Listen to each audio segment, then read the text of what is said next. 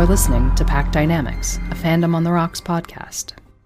Hello, welcome to Pack Dynamics, a Fandom on the Rocks podcast. I am Emily. And I'm Allison. Hello, how are you doing? I'm very sleepy and my glasses broke today and I'm sad, but it's okay. Glasses are not forever and they need to be replaced and it was time.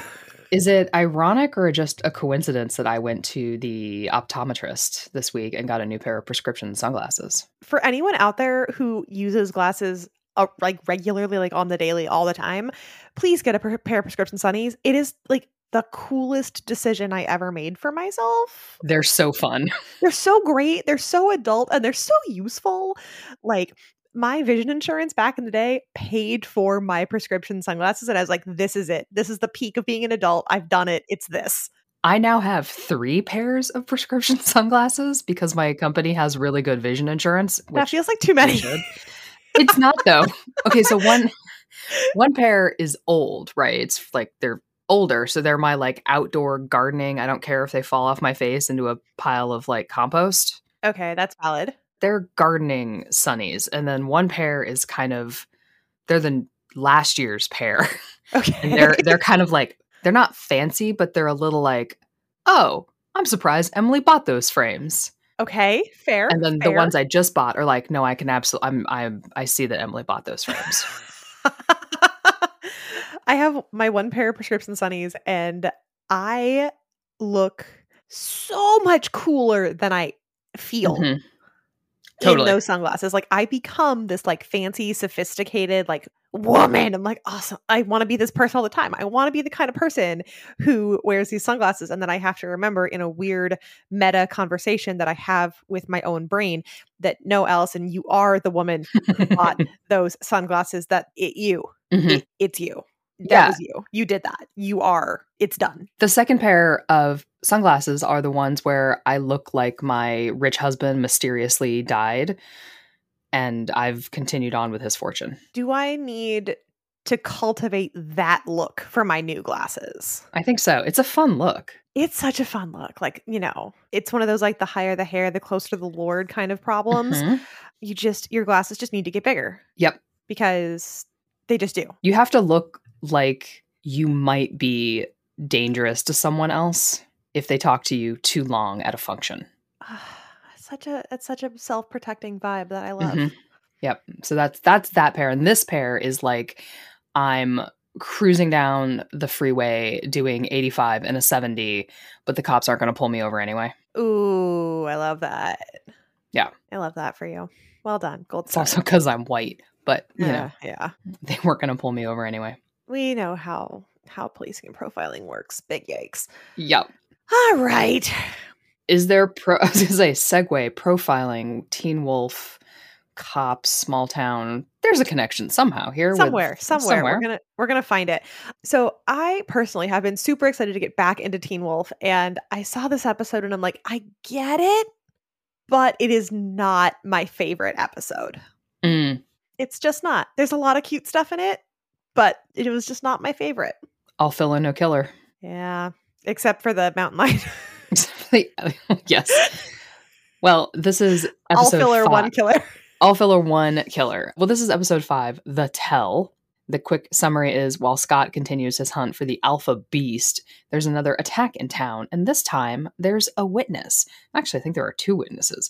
Meanwhile, werewolf hunter Kate taunts Derek, which is putting it lightly. Yeah. This episode aired June 27th, 2011. All right, so we cold open at a Blockbuster. I know it's not a Blockbuster, but in our hearts, it's a Blockbuster. No, hold on a second. The inside of that was a Blockbuster. This is a Blockbuster who went under and got purchased by some other person, and they just renamed the store.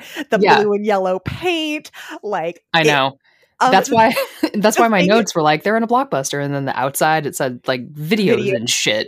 And I was like, no, that inside is definitely a Blockbuster. That's a Blockbuster. The thing that either I was too young to notice, or by the time, and I lived in like a big enough place maybe that this like wasn't a thing, or maybe I was just like totally too small to have noticed it, was there was a door and in the back of the shop that said mature on it. You could rent porn at this Blockbuster. And I was like, I keep Yeah, you could. forgetting that people walking the earth today Mhm. could physically rent tapes and DVDs of porn. I know that it happened. I've just Yeah. never seen it happen. So there was a video store down the street from me when I was growing up, at like 4 or 5 blocks down the street. And as a kid, I was allowed to walk there because it was a straight shot from the house, right? You just straight shot down the street. And I could tell you the name of it, but it's gone and I don't want to call anybody out, even though I'm sure the owners are dead now. But as I got older, because they knew me, they let me rent like PG-13 and R-rated videos because like one time I took a note from my mom, from my parents, that was like, Emily gets to rent whatever she wants.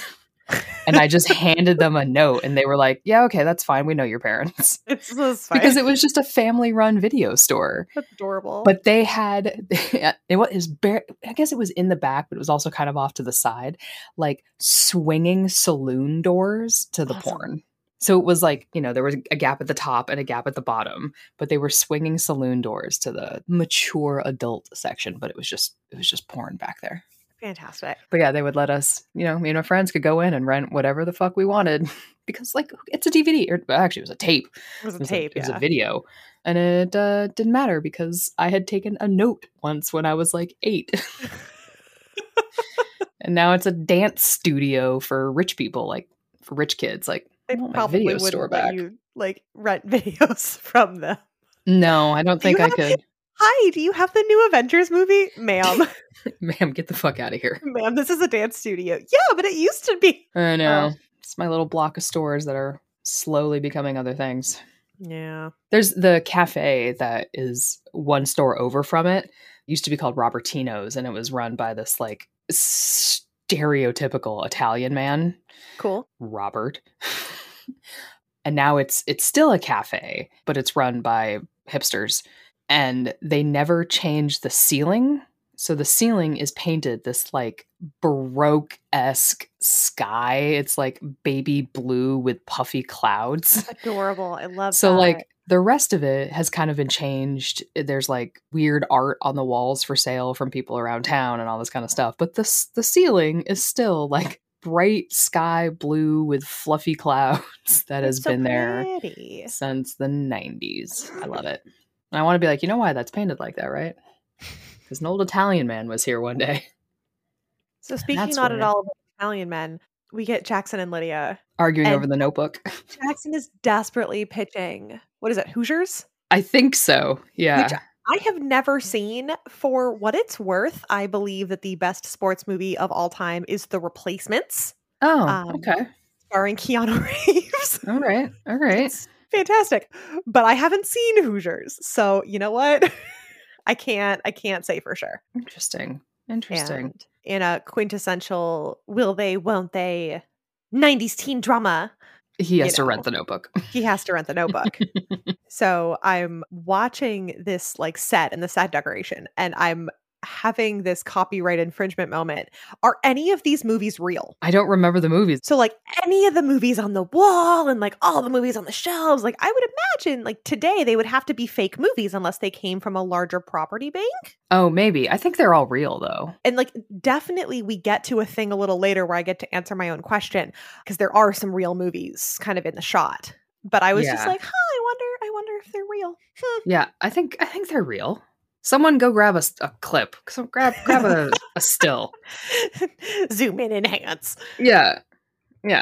And Jackson is still rocking some serious scars / open wounds on the back of his neck. Poor kid. He hasn't. I don't think he's gotten any Neosporin on those. No, he has not. It's also, I don't know what day of the week this is supposed to be, but there is nobody else in this video store. No, not at all. Which is troubling. And there's also no worker in this video store, and that is because he is dead on the ground. Murder. Do we remember how this guy is related to the rest of the people that were murdered? I don't at this point. I don't either. No. Mm-mm. I'm sure that he is related, but I don't remember. Like the bus driver, he's a wage worker, and that means he gets murdered. Bummer. Yeah. Bummer. So, can we please give an enormous shout out to the smartphones of 2011 with Lydia's selfies in the car? She was taking such terrible photos for being so pretty. Those photos were horrendous. And Yeah. like, I want to just give her so many props. I'm like, you're trying your best with the technology that you have. You are trying. Yeah. We are figuring this out as we go along. She Like, was not working her angles. she was not working her angles, but I had some serious flashbacks to 2011 cell phones and the screens and the cameras. I had in college one of the remember the chocolate phones? They like slid up and down. Oh, yeah. I had the pink one, the strawberry, Yep. because of course I did. And like the screen on that is just it's so small. And I remember like we would try to take pictures on our phones and you would like pull up the picture. You're like, what is that? Like Well, yeah. I don't know. I think I had one of the Motorola flip phones. Mm, Was it a Razor? yeah. I think I had one of the old Razors. The thin ones. Yeah. Yeah. Yeah. And before that, I just had like a brick, one of the bought at at a video store, right? You just bought it at like a Yeah. AT&T or wherever. Y'all. Mm-hmm. You could change the covers on it. Oh man, you could keep things in the back case. Mm-hmm. Love that. Hell yeah. So Jackson's walking in, he's trying to find the notebook. The store is empty and it's disheveled, and he finds this corpse, and we're like, oh man. So Jackson's in the store feeling a lot of feelings and freaking out, and Lydia's in the car taking selfies. And who does Jackson come face to face with but the scary, red-eyed alpha beast? Yep. Dun dun. And so Jackson goes and like runs behind the shelves. And this is where I see the real movies. So Jackson hides right next to a shelf with a reportedly phenomenal vampire movie called Let the Right One In. Oh, yeah. Mm-hmm. So the fellow was watching it with me. He's like, oh, Let the Right One In. That movie's amazing. And it's the original. And he had a lot of really positive feelings about it. But the one that I giggle about just a little bit is the movie next to that is Severance.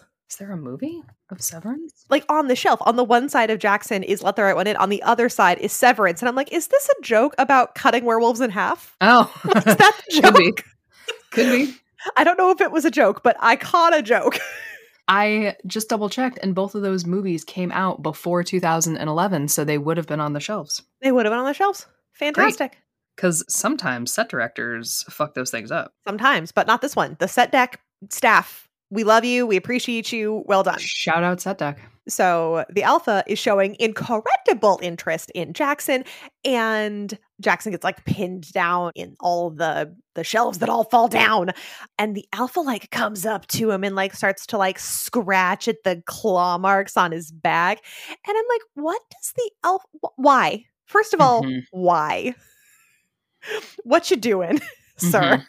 Yeah, it's a little like, It just seems like a really, really elaborate way to point out that Jackson still has like holes in his neck. Yeah. And then the thing I had not noticed until like this watch through is that the wound glows purple. Yes. Why does it glow? I don't know. And like, I have so many questions. Nobody in his life seems to notice that he has glowing purple wounds. No, nobody in his life seems to notice he has glowing purple wounds. Now, his parents suck, so I guess that's reasonable. They're trying their best, I suppose. Are they? Yeah. So, everything is made of monsters. The alpha is like scratching it at Jackson's neck, and we're like, what's going on? And then the alpha like turns around and freaking books it out of the movie rental store and smashes through the glass and runs right past Miss Lydia Martin. Mm-hmm. And I was reminded in this moment that this is the first interaction between the alpha and Lydia. It will not be their last interaction. Nope. Those two are about to become real good friends. And I had a lot of feelings about that. Define friend. They become intertwined. There we go. Is that a better word? Yes. Yeah, they definitely become intertwined. But my notes say, I'm like, oh yes, this is the start. There we go. Yep. She is also holding her phone. She is also holding her phone because she was taking some sweet selfies. Mm-hmm. Yeah, it's a pretty wild cold open. These aren't really cold. Well, I guess they are cold opens. I keep waffling on that. But yeah, it's a pretty intense opening to the episode, which doesn't necessarily carry through the momentum of the rest of the episode. No, it doesn't. Yeah, we got No. like an alpha and a dead guy and 2 witnesses. And then then we have the rest of the episode. But it So, does mean we have 2 characters who have now seen more supernatural shit within the main group of Teen Wolf, and or who will at least. we'll start to kind of unravel, how do people start to react to things they can't explain? Mhm, Who handles it better than others? mhm. What are the kinds of patterns of teenagers about seeking help and hiding things, and how does that kind of affect the rest of your life? And even in, so like, we, after the cold open and the titles flash, we get some Stilinski family feelings, because Styles and his dad, the sheriff, are hanging out in the car. Yes. Now I'm gonna butt in here. Oh man. I'd like you to just take a moment, and it's 2015. Let's say it's 2015 or 16, and you are reading let's just say a Steric fic, and it features Papa Stilinski. Yeah. And he is indulging in some fast food. Yeah. Is it canon or fanon that he prefers curly fries? Papa prefers curly fries. Hell yeah, and this is the episode. And this is the episode. Yeah. Yeah. No. And it's canon that Styles is worried about his dad's health. Yeah, it is. That is also canon. But what is not necessarily canon is Styles' obsession with curly fries. Correct. We see him like shoveling food into his face, but he's a 15-year-old boy, and that makes total sense. I think if it had been mozzarella sticks or onion rings or a hot dog, it would have all kind of been the same. Anything deep fried is going down. Anything on the Sonic menu is just going straight into that tummy. But it's the sheriff in this scene who is like, if I want the curly fries, he establishes like a... Yes, he has staked a claim on a swirled potato. And I was like... He's right. He is correct. Curly fries are pretty good. I just thought it was funny that this early on, there's like 2 minutes dedicated to the sheriff eating curly fries and being like, these are mine, get the fuck out of my face. Oh. And in the Kurt and Bert Hummel father-son duo trope, that the son cares more about his dad's health than the father does. Yep. And I was like, I've seen this before. And that's a theme that will carry through the series. Yes. Yes, it is. For sure. So, they're in the cop car and the speaker kind of goes off and Styles immediately reaches for it. And you have to, like, I'm just sitting there going, how often have you been in this car that you think you're allowed to pick up police equipment? Because his dad smacks his hand away. I know. And we learned that, like, Styles knows all the codes, and he's like being like a curious little pumpkin. And it's just like, you have been so interested in this your whole life, haven't you? Yes, he has. That feels canon to me. Yeah, I think it's canon that he hangs out in the squad car with his dad when he's should be doing homework. Yeah. Or anything else in his life. And also that it's canon that he knows all of the police codes and probably did when he was 8. Probably. But yeah, so continue on with the fic that those things are true. Yep. Yep. So it turns out that there's a possible murder. And so the two of them pull into the parking lot where Styles notices that Lydia's sitting in the ambulance, and Jackson is having a lot of feelings directed at the sheriff. Okay, pause. Why did Dad not take his son home instead of taking him right to a murder scene? Or just like drop him off on the side of the fucking road. Like, get the fuck out of here. You know you cause problems, but no, I'm going to take you to a murder scene. That's a great question. I'm not sure.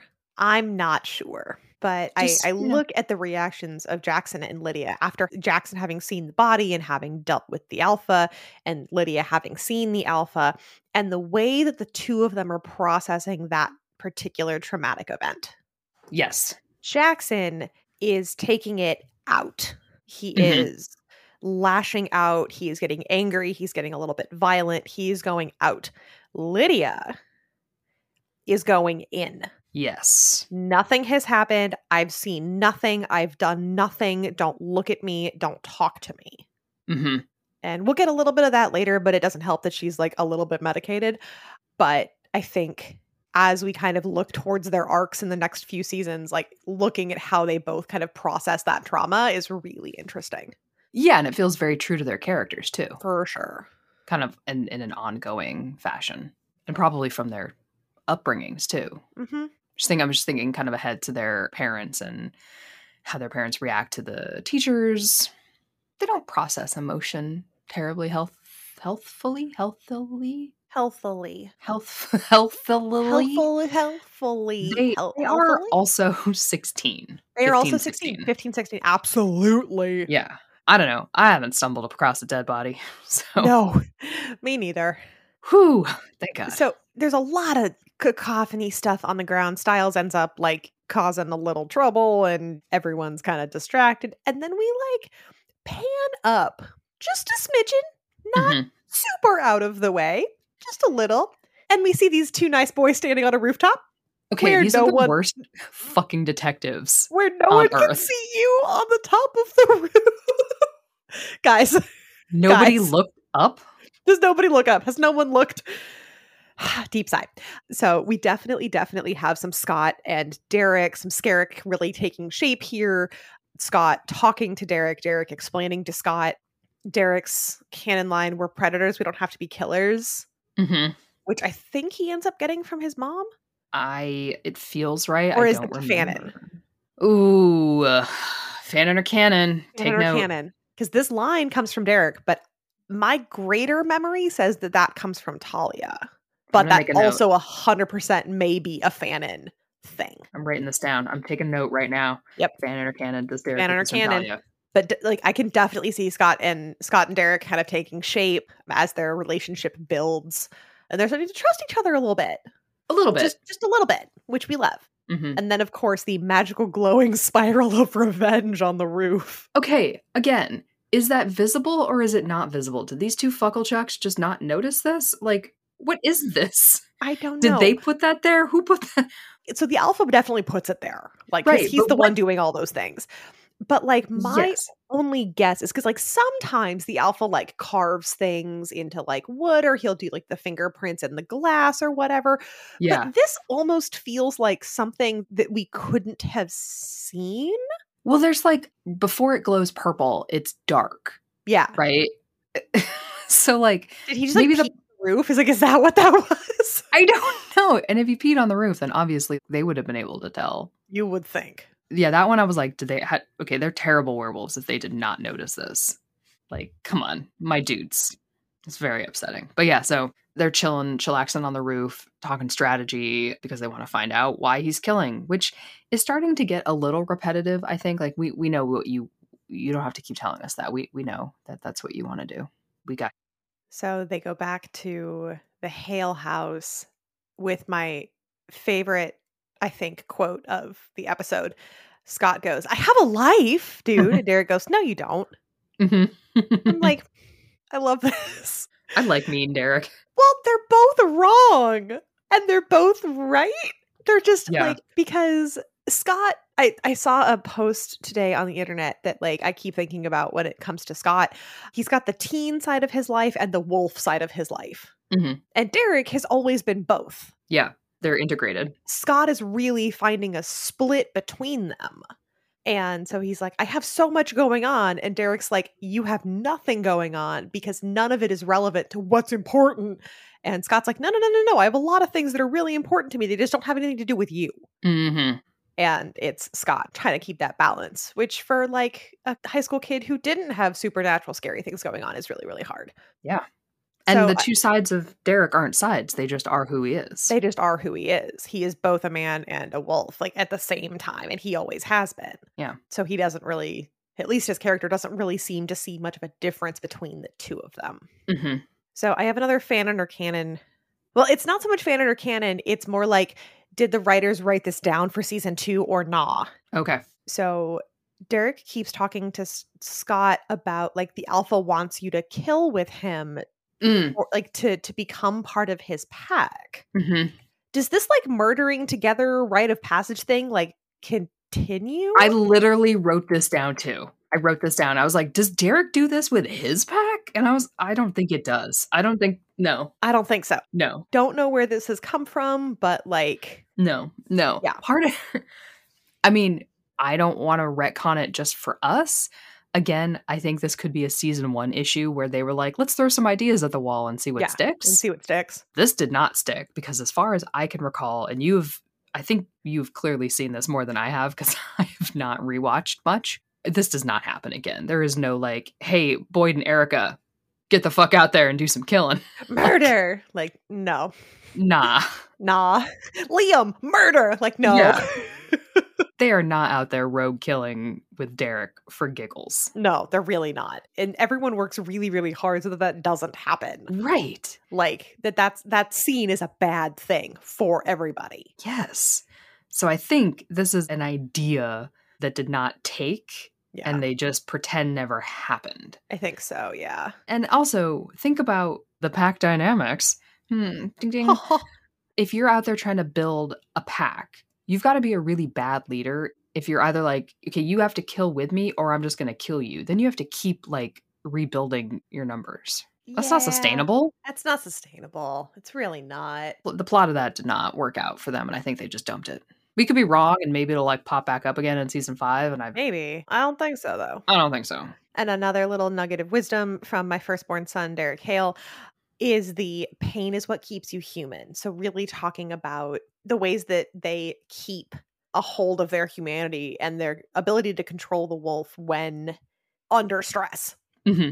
And not like Derek knows anything about pain, but that text post I read earlier today was talking about Scott really kind of taking this message to heart and the way that throughout the series, he internalizes so much of the pain and suffering that comes to him. And instead of lashing it out when he could be like attacking things or like killing an enemy or doing whatever, he reflects it back on himself in order to keep control of his own heart, basically. Mm-hmm. And so Scott really takes this lesson. Maybe takes it too seriously. Oh, poor Scott. Yeah. That poor boy needs a hug. He goes through so much. Oh my gosh, they all do. They really do. It's not a great life any of these kids have. No, it's really not.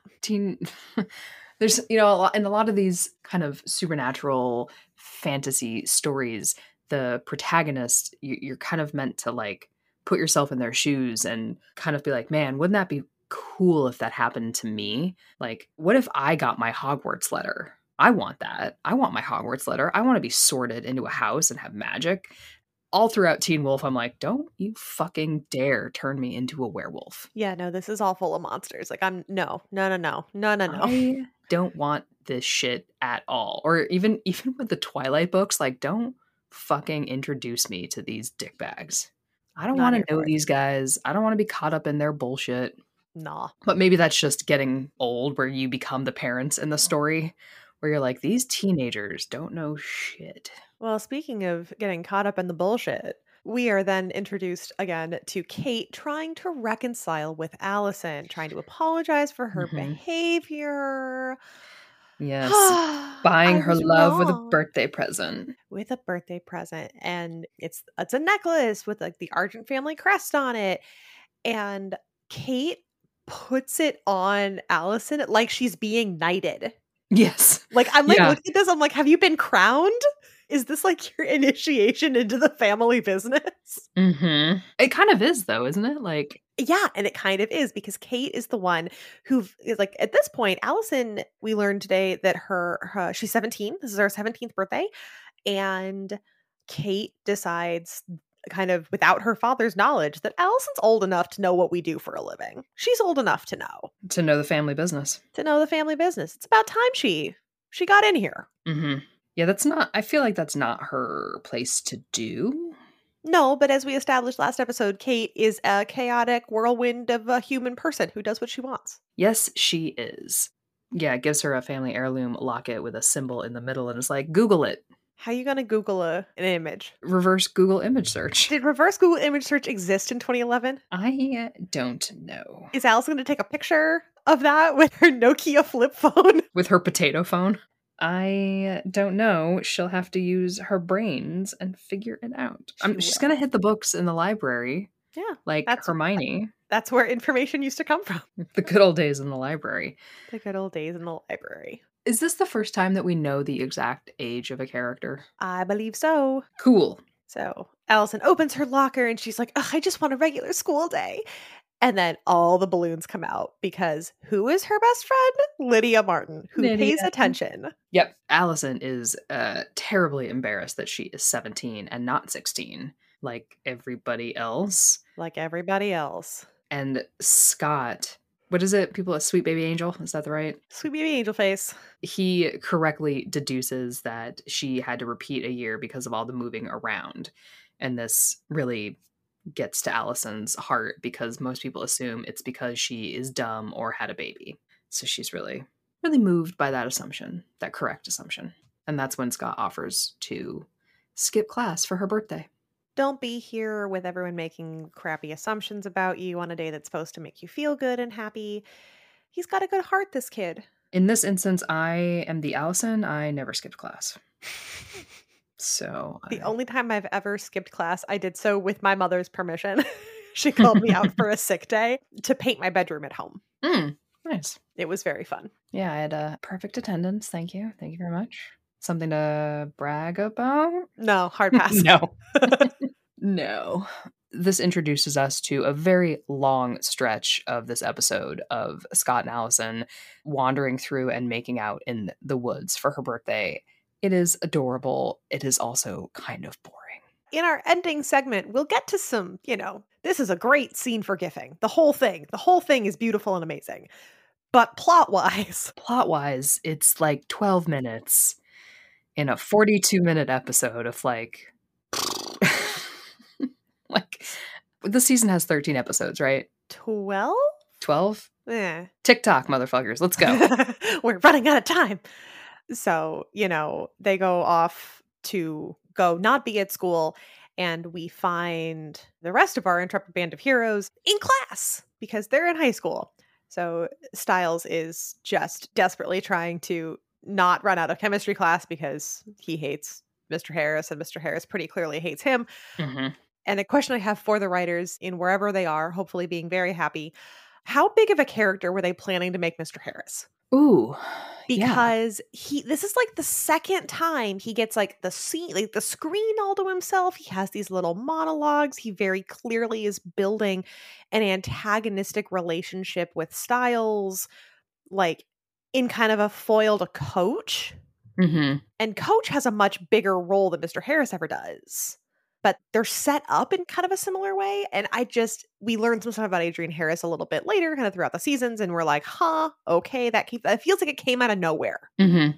And I'm really curious how much involvement they were planning on for Mr. Harris. Yeah, that's a good question. Because they set him up in like this scene and the one a couple episodes ago that he has a little more meat to his story. Mm-hmm. And so I wonder if, because I tie all things back to Glee, yeah, if it was kind of realizing that or thinking that a TV show about the teenagers and the students and the kids shouldn't rely too heavily on the adult characters and actors. So kind of pulling back and away from the parents, the teachers, especially in the school. Because like so much of Glee's problem is spending time with Mr. Shu. Right. Like no one cares about you and your problems. Like you are not the main character here. And like Emma's adorable, but stop. And if you introduce, so we already have Coach, who is like a fun little weirdo person off to the side who makes fun jokes at the expense of students, which is maybe troubling. But you've got that. Like we have a teacher to kind of point to be an adult in the room. If you've got Mr. Harris, or just Harris, who is the antagonist who starts to get all of his own storylines throughout at least season 1 and 2. I'm sure it's into season 3, right? Yeah, it's into season 3. Then the story really starts shifting away from the teens in Teen Wolf. And maybe they were thinking it was too much with the adults being a focus. I don't know. I've got a theory. Maybe, because I'm looking at the teachers and I'm looking at the parents. So it's like we really end up only focusing on one adult from each kiddo's household. Mm-hmm. We end up focusing on the sheriff and Melissa and Chris. And then there's Deaton and Coach. And all the Mhm. and Lydia's mom a little bit, but that's in later seasons. Right. But, like, even from each scenario, we really only pick one adult. Mhm. Yeah. Yeah. I don't know, it's just a thought, like, maybe they were thinking, "Alright, well, let's not spend too much time on the adults given the restraints of every episode." I don't know. Yeah. And honestly, if I'm remembering this at all correctly, I feel like as the show goes on, they just spend less time in class. Oh, totally. I Yeah. feel like they spend a lot more time, like, at lacrosse. We haven't been to lacrosse in, like, 3 episodes. I know. We spend a lot more time at practice. We spend a lot more time, like, in the hallway. Yes. Spend a lot more time not in school at all. But we spent a lot more time not in school at all. And so I think, like, even if they were planning on doing something, they've just, like, moved away from school. And we're still in, like, the school activities, Mhm. and we're still, like, in class. We just no longer look at the teachers. Yeah. Which, is always an interesting, I can't think of the right word. All I can think is translation. It's not the right word. But as a show grows and changes and it loses the original setting where it was, like, this is in a school, it's in McKinley, it's in Beacon Hills High, it's wherever it starts. And then suddenly it's not. And you're Suddenly like, it's in New but York. suddenly it's in New York, suddenly it's in the woods. And you're like, okay, but these are still high school seniors who do have to go to class. And if one of the central theses of Teen Wolf is that they're struggling with being a kid, Yeah. with school and friends, well, actually, none of them have friends outside of each other, but Right. struggling with trying to graduate and learn things And go on and dates and yeah, you still have to put them in class. Like, they have to pass tests. They have to read books. They have to do things that reminds the audience that they are struggling with these two sides of the equation. yeah. Which is hard to it's hard to accomplish in 42 minutes an episode. It sucks. And it's hard to No doubt. accomplish, like, just as a person. Yeah. Like, I don't think I have ever worked so hard in my academic career, except for that one time in college. I had a semester that I was, like, working pretty much 30 hours a week and taking a full class load. Hard pass on that. That was hard. That semester was real, real hard. But, like, high school, especially, like, sophomore through senior year, were some of the hardest, most intense years of my life to date. Mhm. Just with the quantity of things I was doing and the amount of brain power it took to do each of those things. Like, I can't even begin to imagine throwing, you're a werewolf on top of all of that. Like, oh my Right. God. But we have a very big and exciting and important thing that happens in the chemistry classroom. Jackson comes back and is real nervous. Harris is trying to support him in the best way that he can. And so Styles knows that he can't go to Jackson. He pokes the chair in front of him and goes to Danny. Yay, Danny. Yay, Danny. We love Danny. And starts asking, like, hey, like, has Jackson told you anything? Like, was Lydia in homeroom? And Danny's trying real hard to be like, first of all, shut up. And second of all, no, he won't tell me what's going on. Lydia wasn't here today. And then he comes in with a question. Bisexual Styles, number 3. Do you Yep. find me attractive? Mhm. Styles. Sir. Totally normal thing that straight boys ask. It's a totally normal thing that straight boys ask. Speaking of totally normal things that straight boys do, we then move into, like, the locker room after things. And Jackson is very clearly still traumatized. Yes. And so he, like, thinks that he sees the alpha eyes and he's, like, backing up all scared. And it turns out to be some kid's headphones. And then he turns around to find Derek. Mhm. So you have a scared and shirtless Jackson pressed up against the locker, and then Derek just so close. Yes. This is the Ryan Murphy school of naked boys in a locker room. This is just like, wow. Yeah. My note on this is, why is this so homoerotic? And this is like, and as, people who sit in my hysteric kingdom of fanfic, this is not the first time that Derek does, this is not the only time that Derek does this. Sure isn't. Derek makes a habit, in fact, out of, like, intimidating mostly, like, boys. Yep. A little younger than he is in Yep. this particular way. And it's just like, wow. He's got a kink? I guess. But this is the first time that we start to get the hint and understand that Derek can hear heartbeats. There's like a Yes. dun, dun, dun, dun, dun in the background noise. Yes, he can. He can tell when someone is lying based on their heartbeat. Check the episode title. The Tell. Yep. And so then, Derek doesn't get what he's looking for and then leaves, and Jackson's still feeling a lot of feelings. We immediately jump to Scott and Allison in this beautiful autumn forest. They're so cute. They're so cute. They're so cute. I love them both so much. They are, and it moves zero plot. It moves zero plot, but they are together and soft and cute and supportive and making jokes with each other. And they're just, oh my God, it's so cute. It's so cute. Also, in this moment, let us give a shout out. Allison is in the official Hail Pack leather jacket. Yes. So congratulations. It's a new member of the pack right now. Kaboom. Mm-hmm. She doesn't know it, but she is. She doesn't know it, but. She is on the wrong side, however. She is slowly getting indoctrinated. We also have a Styles Lydia scene. In their first real interaction. I guess it counts, even though she's never going to remember it. She's completely spaced and basically completely drugged out she's being treated as a stupid, vapid sex kitten. Ma'am. I really hate this scene for her. I really hate this scene. I hate everything about it. I hate it. I hate it. To cope with having seen what she saw at the video store, she is like high on Valium, I'm assuming, or some sort of shit. Something. When Styles shows up at her house to check on her, because he's a good person. He's also super into her, so he's playing a double game here, I think, of wanting to check up on her, but also, I think, wanting to find out what she knows about the alpha. Yeah, for sure. We do get the great line of, what the hell is the Styles? We do. Love that. Love it, but also it kind of hurts a little bit because she doesn't recognize him. Doesn't know him. We get this kind of intimation from her that she did see something, but she is in fact too high to be able to explain anything to Styles that's of any use. Heartbreakingly, she tells Styles to stay, but it's only because she thinks he's Jackson, and then she passes out. A lot of shots here in the boob zone. It's very uncomfortable, and I hate it. She's in like the shortest of nighties. Like her parents couldn't even just put her in some sweatpants. Like, what the fuck? Yeah, it's a whole thing. One of the things I really appreciated in her little I saw monologue in that little space, there's a little bit of a hint that she might be really good at being spooky.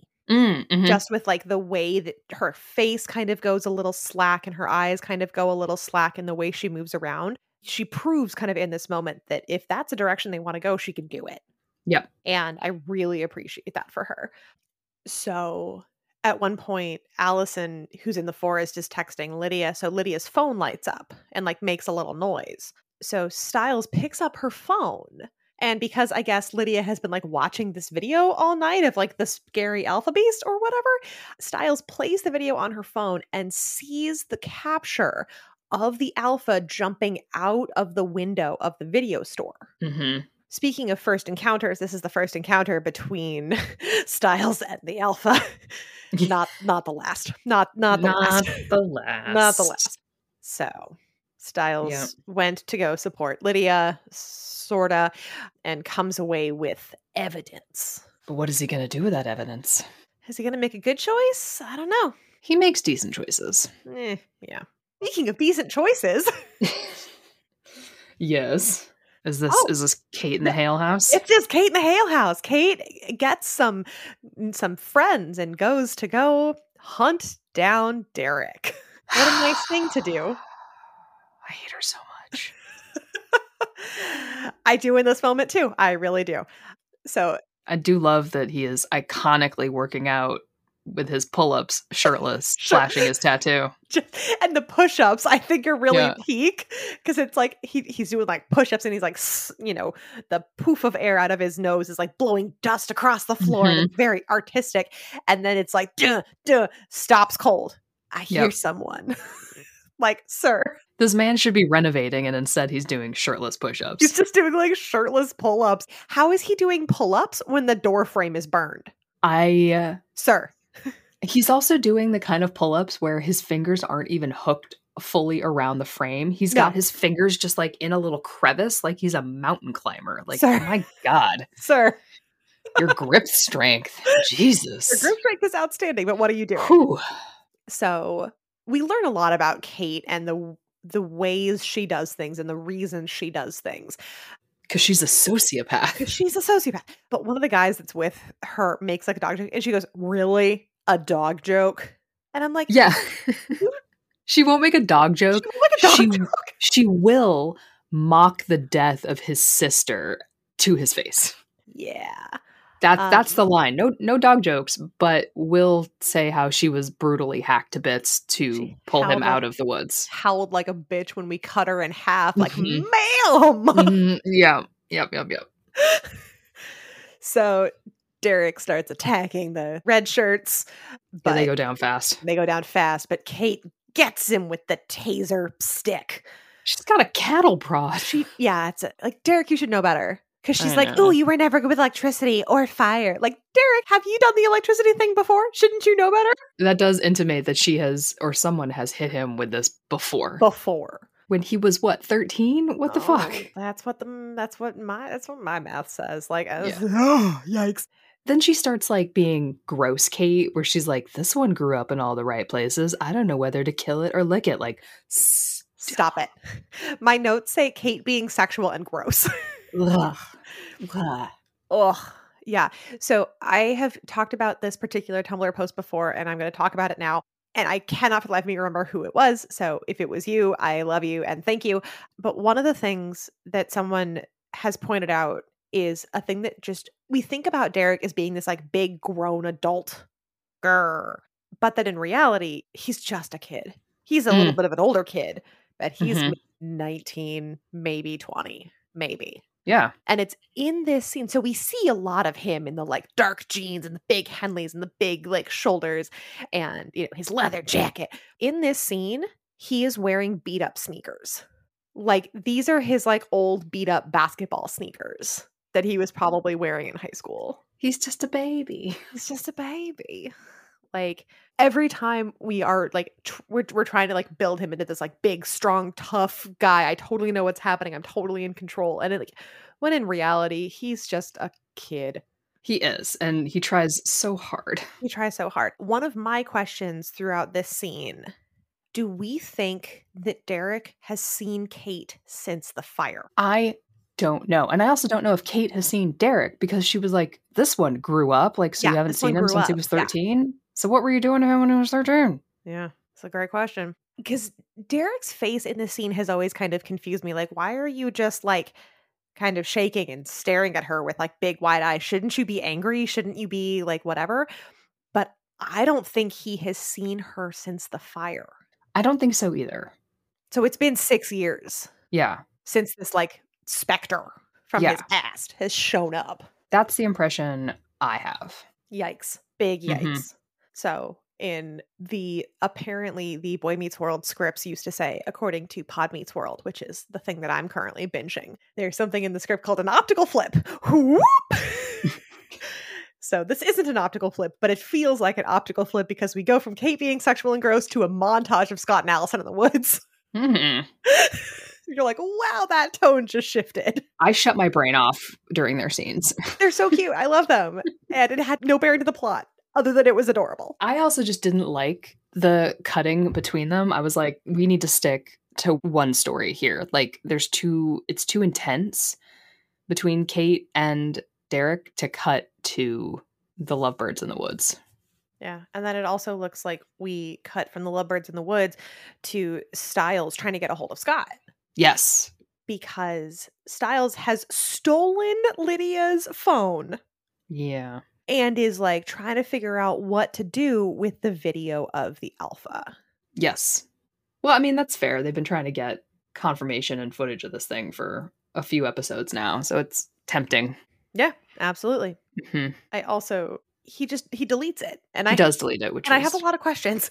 Does he delete it because he thinks it's going to be good for Lydia's mental health? Like, does he delete it to protect the alpha or to protect Scott and Derek about like werewolves? Like, I think he deleted it for Lydia, but it does raise questions. Like, she's been watching it. She's gonna sober up and be like, where's that fucking video? I had it. I swear I had it. Yeah. I didn't make it up. I didn't. Can't now he's gonna be gaslighting her. Like, there's no No! video. Yeah. Speaking of gaslighting. Oh God, yeah. So Kate is like stalking Derek like around the burned out shell of his house. And Kate's talking a lot of shit about Laura. And Derek is just like, physically wounded and like full of electricity on the ground. 900,000 volts. So many volts. And Kate goes, "You think I'm lying?" And Derek goes, "Wouldn't be the first time." And I'm just like, what? How many things has she lied to you about?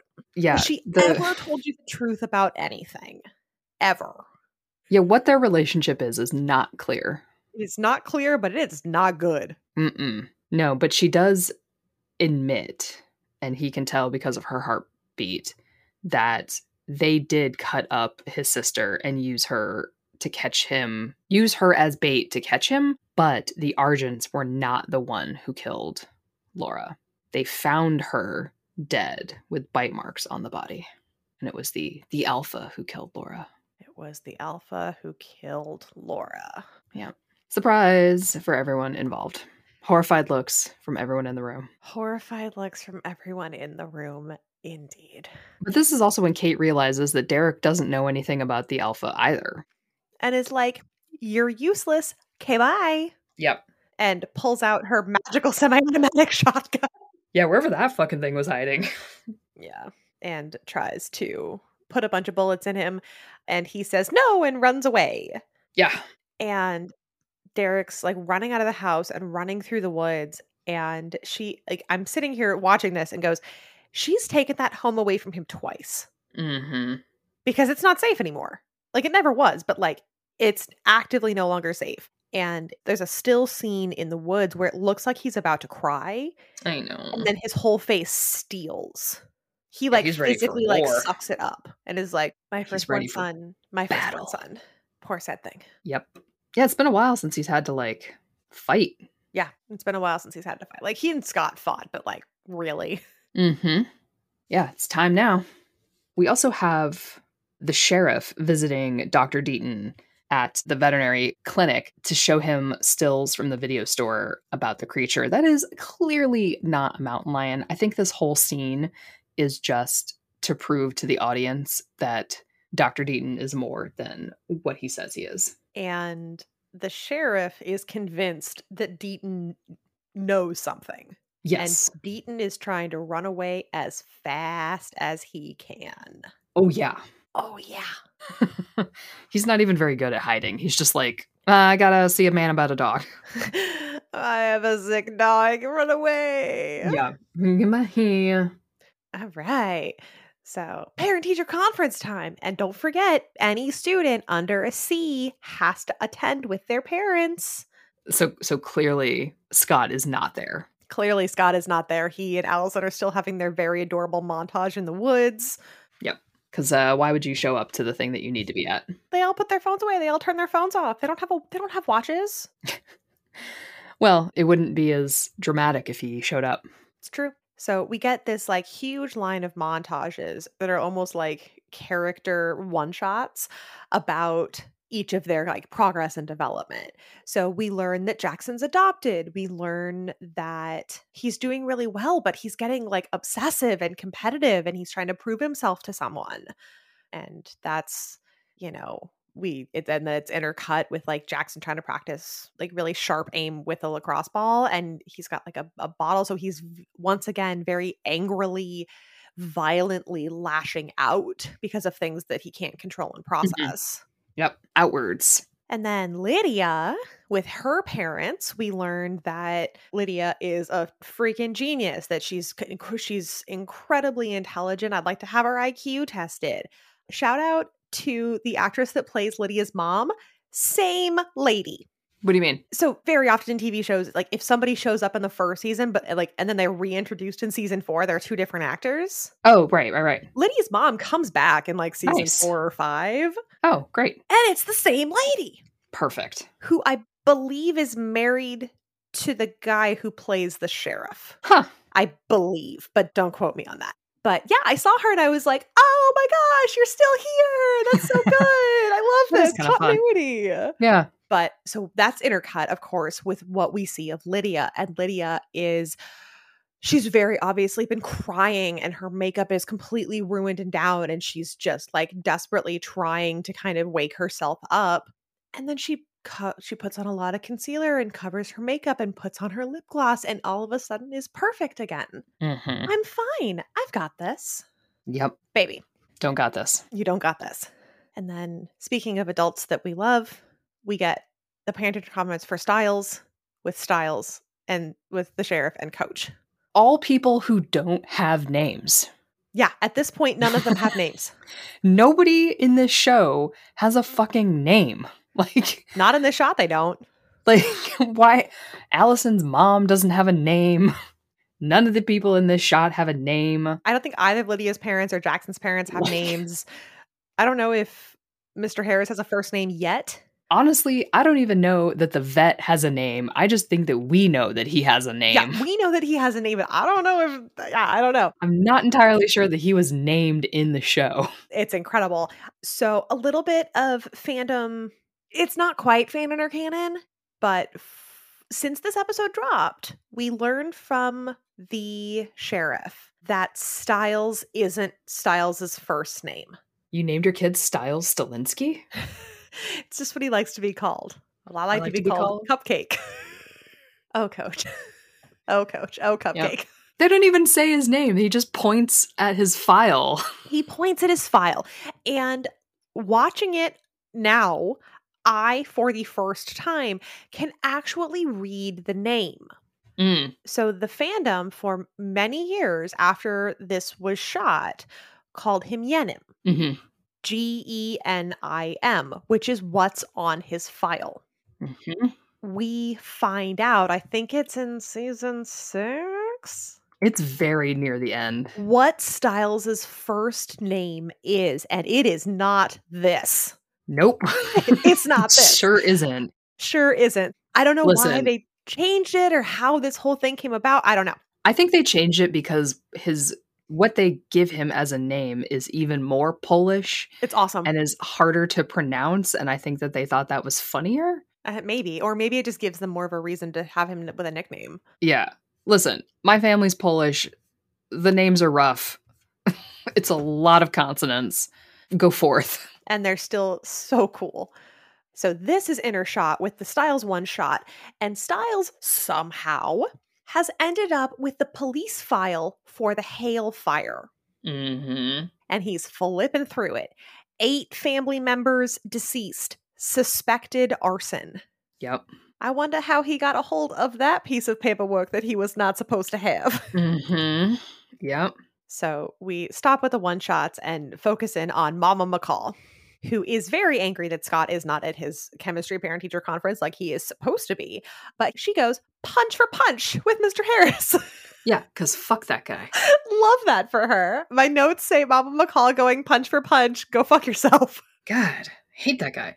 And his misogynistic, he's blaming the lack of a male authority figure on Scott's school performance. Yeah, it's... Get the fuck out. Get out. Just get wrecked. Just get out.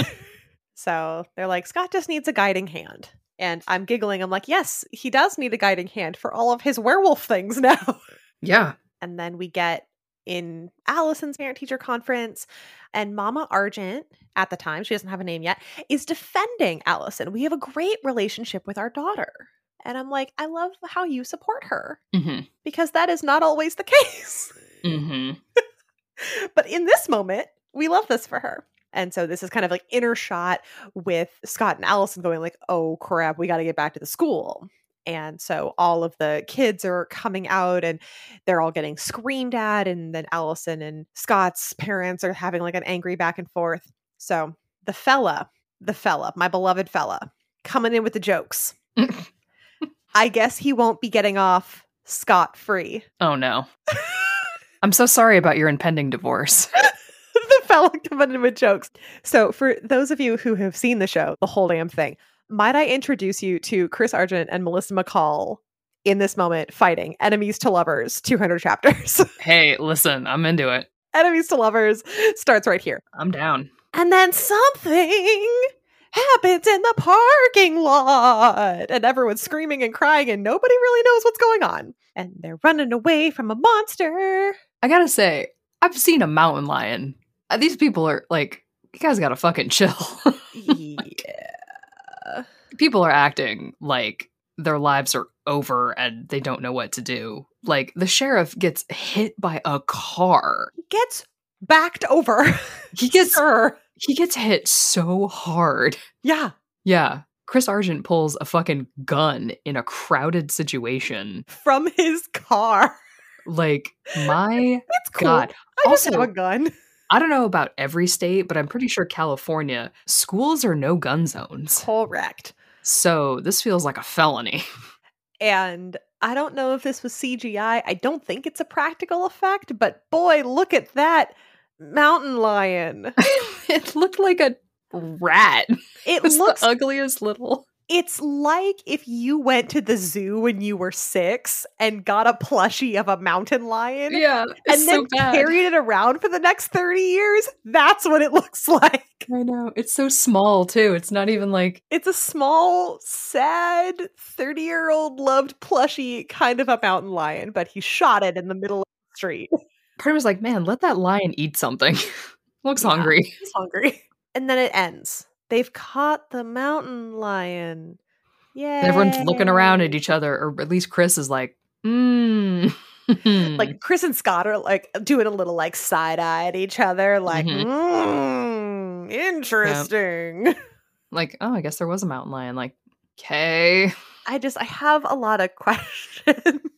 I have a lot of questions. I did too. And also, like, with the alpha around, don't you think a mountain lion would also have not come to town? Oh, yeah. Because we learned, like, we saw it in the pilot that the animals were all running away from the alpha. We see it kind of later in the show. If there's like a big spooky supernatural, like the creatures are like, peace. Mm-hmm. I am out. Yeah. So I feel like they wouldn't even be around. No, they would not be around. But yeah, poor mountain lion. Didn't deserve that.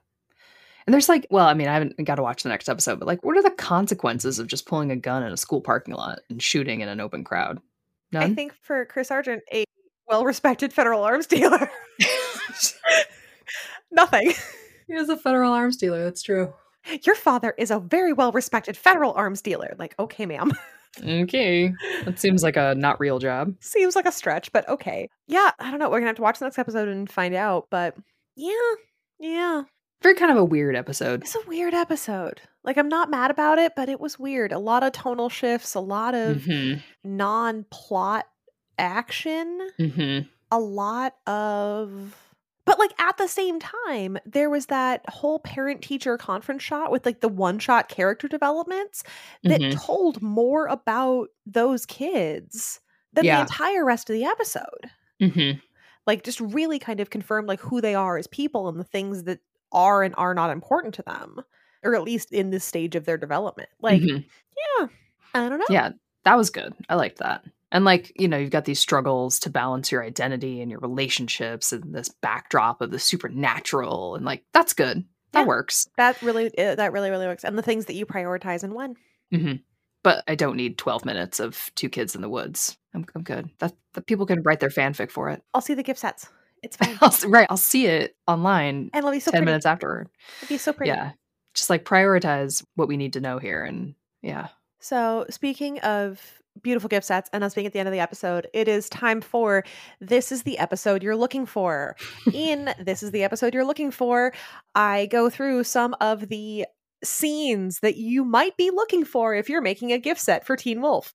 So if you are looking for the first interaction between Lydia and the Alpha, if you are looking for the first real any information on Curly Fries, any of the Curly Fries parent events, if you are looking for a little bit of Scott and Derek, this is a great Scott and Derek episode. This is a great Kate Argent episode with the like evil side glances. This is the first appearance of the necklace.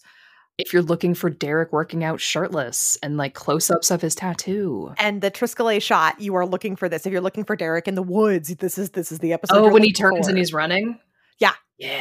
This is the episode you're looking for. If you're looking for a compilation of Styles being bisexual, do you find me attractive? This is the episode you're looking for. Are you looking for Hailmore? A little bit of Derek and Jackson. This is the episode you're looking for. Kind of the first very early Stydia. This is the episode. Kate and Derek with the cattle prod. This is... Who wants that? Get out of here. This is Styles' first name. If you're looking for very early Chris and Melissa, this is the episode you're looking for. Nice. I like it. And also every shot of Scott and Allison being adorable in the woods and Scott and Allison being adorable everywhere. If you are looking for a great Scott and Allison episode, this is it. This is the episode you're looking for. Yes, there's a lot to work with. And they're all so cute. They are cute. It's a very attractive cast. Yeah, they're babes. That was the entire point. It's an MTV TV show. You cannot forget that it is an MTV show. Sometimes I forget. I'm like, is the writing any good? Like, it was an MTV TV show. Yeah. The people are all insanely attractive and the music is great. The plot and the writing doesn't have to be. Nope. It would be nice. It helps. It adds to it, but it's not necessary. That's not the point here. Not the point. It's not the purpose. Yeah, it's fun. It's good times. All right. Any final notes before we wrap up? I don't think I have any final notes. I'm just kind of like, got to get into the meat here. The meat. Oh. Yeah, just wait. This is not halfway of the season, but it's kind of getting into halfway where they have to start making plot choices to get to the finale, right? Can't have too many loose ends, but you got to leave room for season 2. You got to get moving. You got to get grooving with your writing. It's the calm before the storm. Yeah. You gotta put your chess pieces into position and you gotta get it moving. Gotta get it moving. Well, thank you for listening to Pack Dynamics. We'll be back at you with the next episode. You can find us on the internet, wherever you get your podcasts. You can follow us at Fandom on the Rocks. And if you want to support the podcast, you can do that at patreon.com/fandomontherocks for all sorts of bonus content. And we will see you around. If you have any questions about stuff, you can hit us up. Slide into the DMs, I guess. It's probably the best way to get into contact with people. If you have any fanon or canons for us, yes, please send those. I will fail almost all of them, and I'm so excited about it. Yeah, it's been 10 years, right? More than 10 years. So it's like, it's a good memory game. There's been a lot of fic in the meantime. There's been so much fic in the meantime. And it's like, it's a fun fandom game in the first place to be like, did we come up with that or did they come up with that? And sometimes we're better, which is half the fun. Yeah. So thank you for listening and we will catch you on the dark side of the moon. Oh! You've been listening to Pack Dynamics, a Fandom on the Rocks podcast. For more episodes, subscribe on Apple Podcasts, Spotify, or wherever you get your podcast. You can follow us online at Fandom on the Rocks. If you'd like to support the podcast, you can subscribe to our Patreon account at patreon.com/fandomontherocks. Subscribers get access to ad-free content, exclusive bonus episodes deep diving into fandom, and more. So until next time, keep your pack close.